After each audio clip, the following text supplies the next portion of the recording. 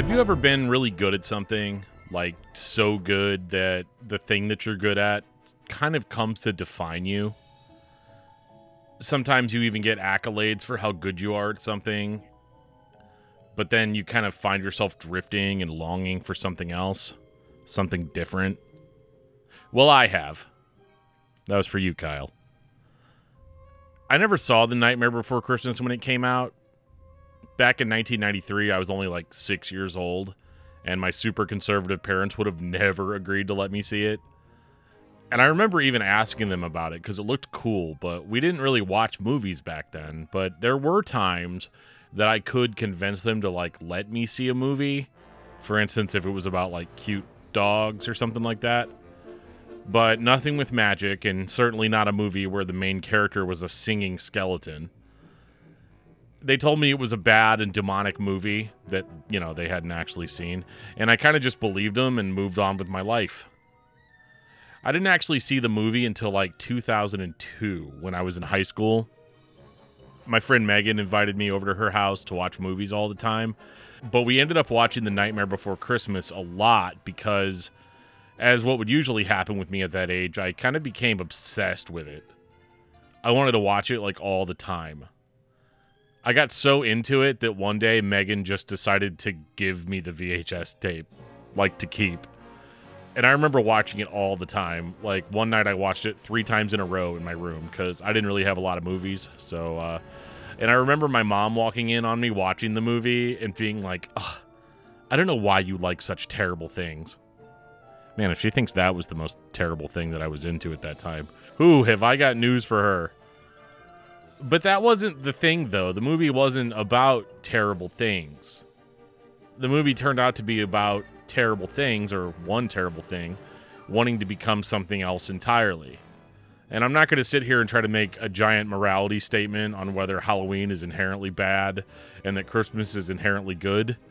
But the most intriguing aspect of this movie for me was how it dealt with a very relatable thing. And that thing is reinvention. And there's spoilers from here on out if you haven't gotten around to seeing a movie that's like 19 years old. So the movie opens up in a forest with a circle of trees, and each tree has a door on it. And each of the doors represents a different holiday, American holidays mostly. So you've got Christmas, Thanksgiving, Halloween, Easter, etc., etc. So we enter, as the viewer, the Halloween tree, and we come in the middle of the citizens of Halloween Town doing this elaborate musical number, talking about how stoked they all are to have successfully pulled off another Halloween. Boys and girls of every age, wouldn't you like to see something strange? Come with us and you will see. This our town of Halloween. This is Halloween, this is Halloween. Pumpkins scream in the dead of night. This is Halloween, everybody make a scene. Trick or treat, tell the neighbors gonna die of fright. It's our town, everybody's free. In this town of Halloween, I am the one hiding under your bed. And I'm not entirely sure how this world really works. From what the movie tells us, each season has its own town, where the citizens of that town are like themed after the holiday that the town represents. And based on the events of the movie, I guess once per year on their designated holiday, the citizens are allowed to go out into the real world, like where we live, and enact their theme all over it. I'm not totally sure like how it all works, but the lack of an explanation kind of works in the movie's favor because it kind of gives it a fairy tale quality. By the end of the song, it's kind of explained to the viewer that Halloween Town is run by a skeleton named Jack, who they refer to as the Pumpkin King. It's interesting that the town has a Pumpkin King who runs it all, but the town also has, like, a mayor. And the thing is that the citizens of Halloween Town are obsessed with Halloween. They're all about scaring people half to death. They're obsessed with only morbid topics, and they love it. They're dedicated to it. They wouldn't have it any other way. Sounds kind of familiar, doesn't it? The song ends, and Jack, after basically high-fiving everyone in Halloween Town after their successful night, he kind of walks off by himself and starts singing about how he's been the Pumpkin King literally forever. That even though there's no denying that he is the absolute best at scaring people and being kind of the face of Halloween, that somewhere deep inside he longs to experience something different, something not the norm. And he makes it clear that there's an empty place in his bones, because he's literally just a skeleton, that he can't put his finger on. He doesn't know quite what it is, but it appears like it's been bothering him for a long time. Oh, somewhere deep inside of these bones, an emptiness began to grow. There's something out there far from my home, a longing that I've never known. I'm the master. So in typical sad boy fashion, he walks into the woods and stumbles upon this circle of trees, which I assume he's never found before. Because, I thought he'd been living in Halloween Town forever, but it's fine. But he's super, super intrigued by the Christmas tree, and he ends up opening the door and then getting sucked into Christmas Town. Because, he opened the door, and then he turned his back to the open door, and then it, a whole bunch of, swirling, snowflakes, pulled him in. The lesson here is don't stand with your back to an open door. You're going to get sucked into another world. In Christmas Town, Jack is struck by just how colorful, joyous, and positive Christmas Town is. It's almost the exact polar opposite of Halloween Town. He sings probably one of the most popular songs in the movie, What's This? What's this? There's white things in the air. What's this? I can't believe my eyes. I must be dreaming. Wake up, Jack. This isn't fair. What's this? What's this? What's this? There's something very wrong. What's this? There's people singing songs. What's this? The streets are lined with little creatures laughing. Everybody seems so happy. Have I possibly gone daffy? What is this? And he just basks in the pure joy of everything that Christmas Town has to offer.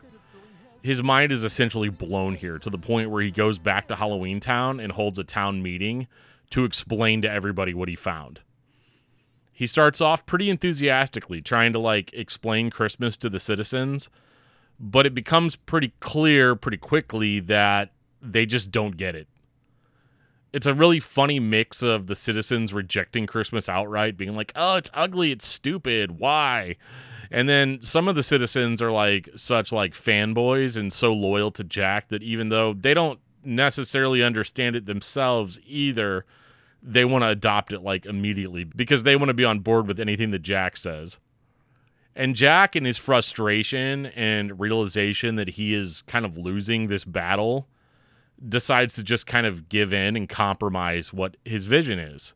He ends strong by telling them that Christmas Town is run by a terrible king who is bright red and goes out to slay with his reindeer on and flies into the night like a vulture in the sky, and he's called Sandy Claus. Well, I may as well give them what they want. And the best, I must confess, I have saved for the last, for the ruler of this Christmas land is a fearsome king with a deep, mighty voice. Least that's what I've come to understand. And I've also heard it told that he's something to behold, like a lobster, huge and red. When he sets out to slay with his reindeer on, carting bulging sacks with his big great arms. That is so I've heard it said. And on a dark, cold night, under full moonlight, he flies into a fog like a vulture in the sky. And this, of course, thrills all of the citizens, and Jack walks away sad, knowing that his vision is kind of tainted now. And he's now also burdened with the expectation of not only having to please himself with the change, but also having to please the citizens of Halloween Town. So not completely satisfied by his own lack of understanding of Christmas, Jack locks himself in his house and starts hardcore studying Christmas. And he's using the scientific method. He's got boiling beakers of water, and he's grinding up Christmas ornaments and seeing what colors they produce and all of this stuff. And at the end of the song, he realizes that he can't really understand what Christmas is with logic, and that he just has to believe it in his heart. And he grows overconfident and not only wants to adopt Christmas, but thinks that he can actually make it better. Simple, really, very clear, like music drifting in the air, invisible, but everywhere. Just because I cannot see it, doesn't mean I can't believe it. You know, I think this Christmas thing is not as tricky as it seems. And why should they have all the fun? It should belong to anyone, not anyone in fact, but me. Why, I could make a Christmas tree, and there's no reason I can find I couldn't handle Christmas time. I bet I could improve it too, and that's exactly what I'll do. And in my opinion, this is the point of the movie where Jack lets his obsession take over his better judgment. Even though his friend Sally warned him multiple times that the route he was taking would end in disaster, Jack ends up sending 3 evil trick-or-treaters off to go get Sandy Claus, a.k.a. kidnap him and hold him prisoner, which leads to the best song in the entire movie called Kidnap the Sandy Claus. This is where the Halloween-obsessed kids devise all kinds of horrible plans to try to kidnap Santa Claus, including but not limited to forced imprisonment in total darkness, blowing him up with a fucking cannon, dismembering him, but they finally decide to just jump out of a package and sack him. It's pretty good, too. The doorbell rings and Santa opens up the door like, "What the fuck is going on?" Then the kids tackle him and put him in a sack. And then they take him back to Halloween Town. But you know what this story was lacking up till this point? A villain. You may have noticed that the trick-or-treaters were a much more evil brand of Halloween Town citizen. And you may have remembered Jack saying something to them about not letting Oogie Boogie in on what was going on.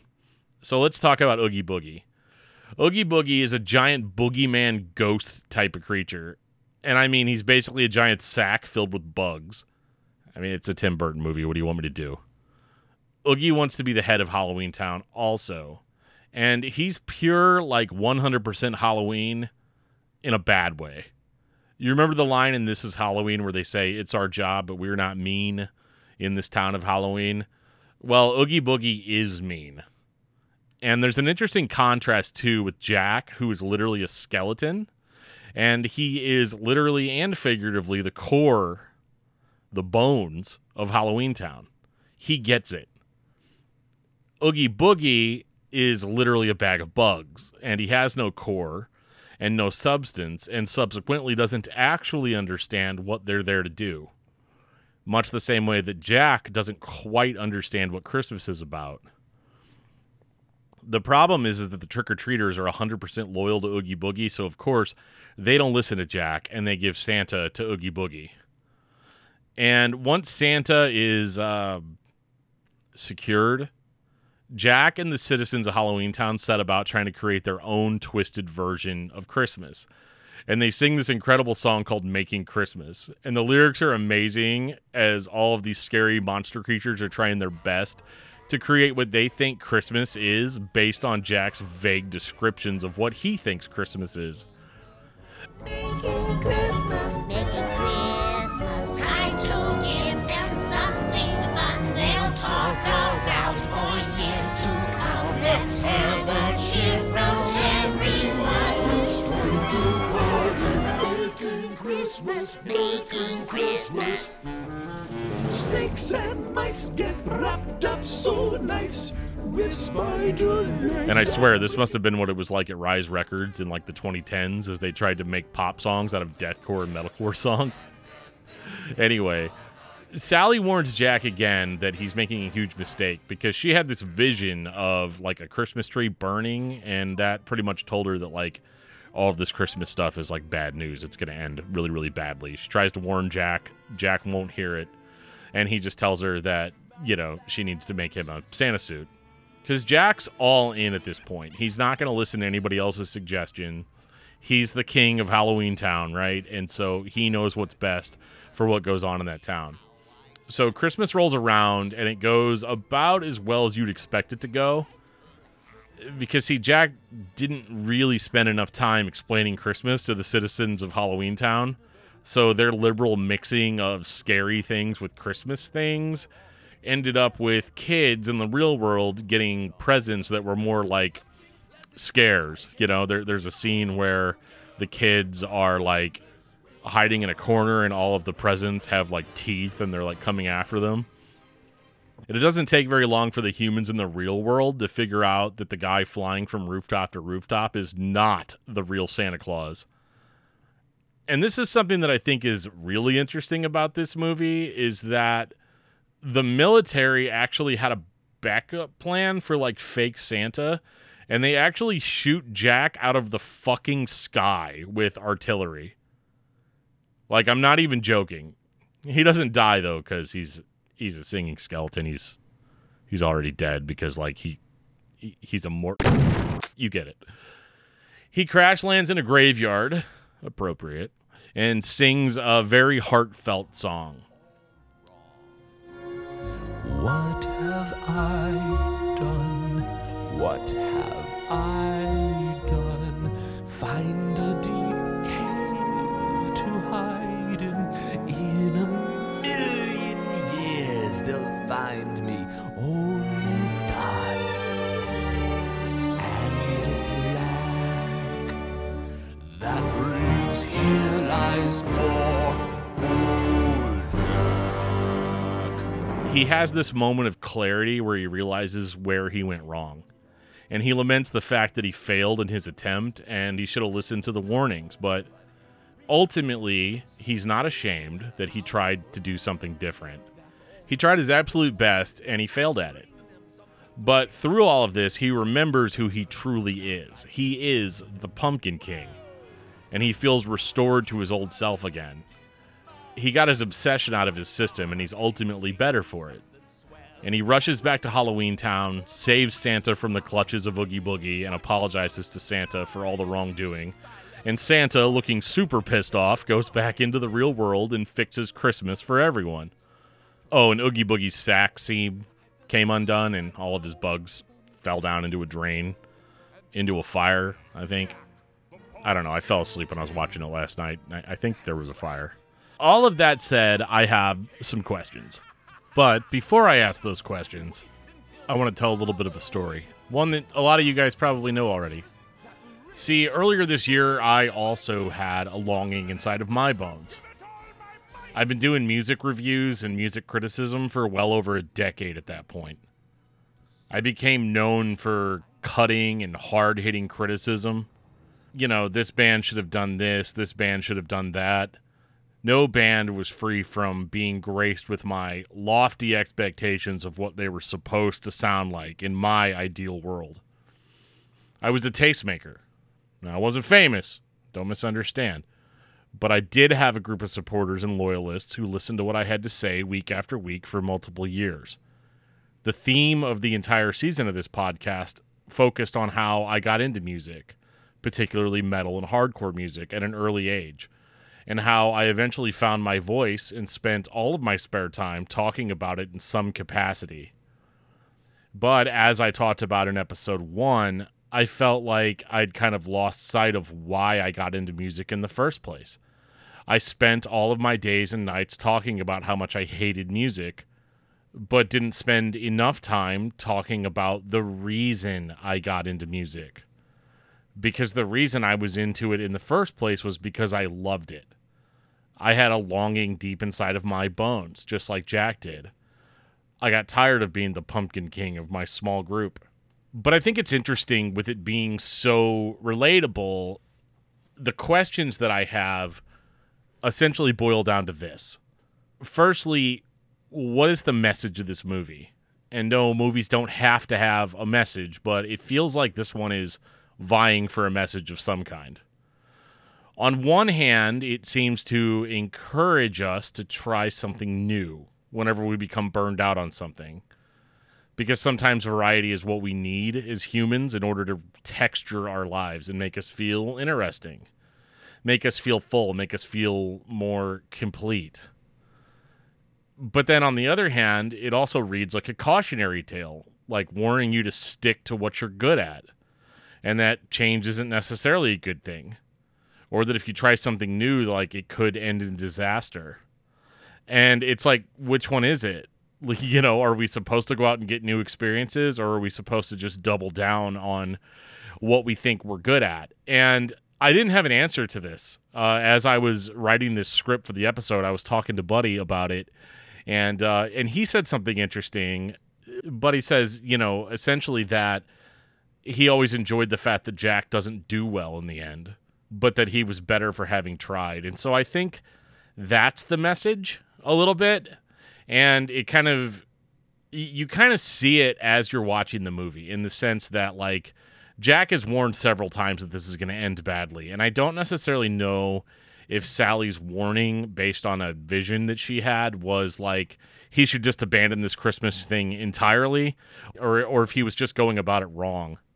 Like I said earlier, really, I don't think that Jack is wrong for wanting to change. I think that Jack's problem was that he became somewhat overconfident in what he was doing. Because Jack is used to being the Pumpkin King, right? He can't just enjoy something. He has to be the best at it, right? So he goes from not even really truly understanding what Christmas is about to saying, okay, hold on, it doesn't actually matter what Christmas is about. It's just what I believe in my heart that it's about. And not only do I believe it in my heart, but I think what I believe in my heart is actually better than what is available out there now. And so I'm going to sort of mold it and change it into my own sort of idea of what I think Christmas is. And then you end up with a disaster, And this is kind of where the brutal honesty comes in, is sometimes I worry that that's what I'm doing, with this podcast. Like, am I trying to make it better for better's sake? Am I trying to tell myself it's better, even though people would prefer if I went back and did the old thing? I don't actually know. I don't know what the answer is. And I think that's what struck me about this movie and made me want to do an episode about it, was because it is thought-provoking in a way that I wasn't really expecting it to be.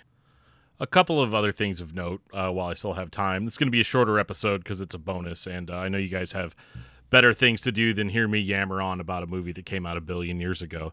But one of my favorite aspects of this movie, outside of the message and the songs and everything, is the fact that it is 100% stop-motion animated.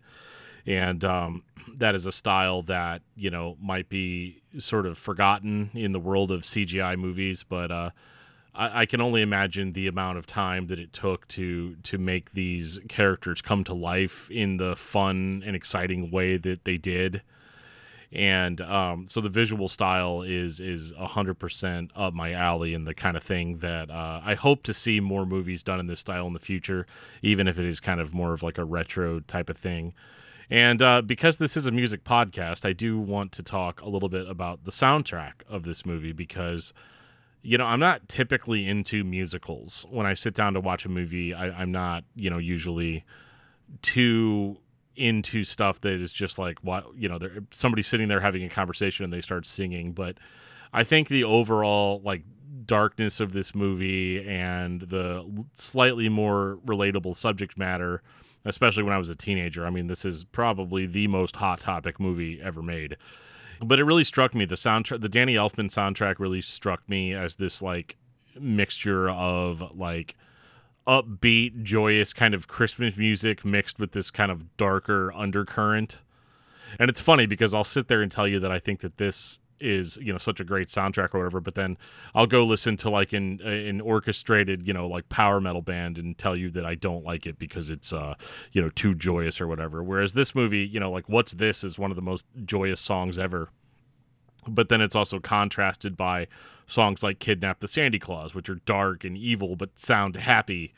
I don't know, that dynamic really works for me on this soundtrack. And I know a lot of people are going to ask me if I have heard the Nightmare Revisited soundtrack, where they had a whole bunch of popular bands kind of go back and reimagine these songs. And to be perfectly honest, I don't really enjoy the Revisited soundtrack that much, just because I really fell in love with the songs in this movie and on this soundtrack, and I just don't necessarily think that the reimaginings always hit the mark 100%. There's only like one song on that Revisited soundtrack, and that is Korn's version of Kidnap the Sandy Claus. I think that song like actually really does capture the spirit of that song, and I think they did a really, really good job with it. It's actually one of my favorite Korn songs, like unironically. But other than that, the revisited soundtrack really didn't do a whole lot for me. In conclusion, I love this movie. I love the thought-provoking nature of the story. I like the songs.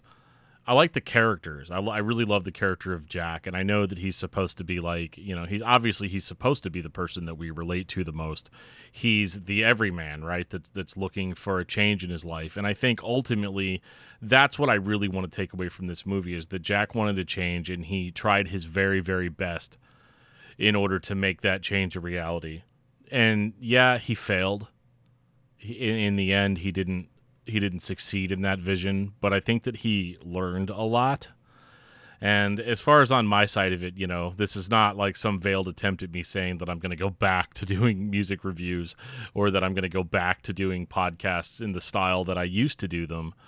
I'm just going to continue trying to keep sight of, what we're doing here and why we do podcasts and why I feel the need to share so much of my life with everyone else. I want to continue to nourish that idea of music is more than just notes that we listen to, pleasant sounds that we like. They can actually come to define a lot of eras of our lives and a lot of memories that we have, So, am I ultimately going to fail like Jack did?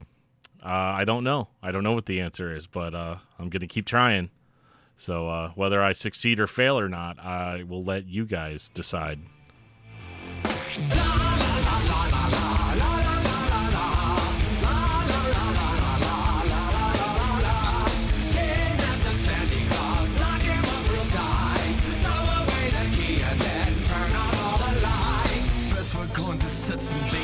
A nasty trap and wait. When he comes a sniffing, we will snap the trap and close the gate. Wait, I've got a better plan to catch this big red lobster man. Let's pop him in a boiling pot, and when it's done, we'll butter him up. Thank you guys so much for listening to this bonus episode of DFT's Dungeon. I know I said I was on a break, but I haven't done a Christmas-themed episode before, so I thought that I would do that, even though this isn't necessarily Christmas-themed. I'll be honest, I don't really care much for Christmas music, so this is about as close as I'm going to get to doing something like that. Guys, if you like the podcast, check it out. Make sure you're subscribed, all that good stuff. Check us out on Facebook. I almost said MySpace, but it's not there. You can go to MySpace, it won't be there. But yeah, check us out on Facebook, Twitter, Instagram, all that good stuff. You can send me an email at dftdungeon@gmail.com. Hope you guys really enjoyed this little bonus episode, and Season 2 is coming. I'm already working on it, and the very first episode is going to drop on January 22nd, so make sure that you are there. Thank you guys so much, and happy holidays. He'll be so pleased by our success that he'll reward us to white birds. Perhaps he'll make it special brew. I'm stacking spoilers. We're his little henchmen and we take our job with pride. We do our best to please a man to stay on his good side. I wish my cohorts weren't so dumb. I'm not the dumb one. You're no fun. Shut up. I got something. Listen now. This one's real good. You see, we'll send a present to his door.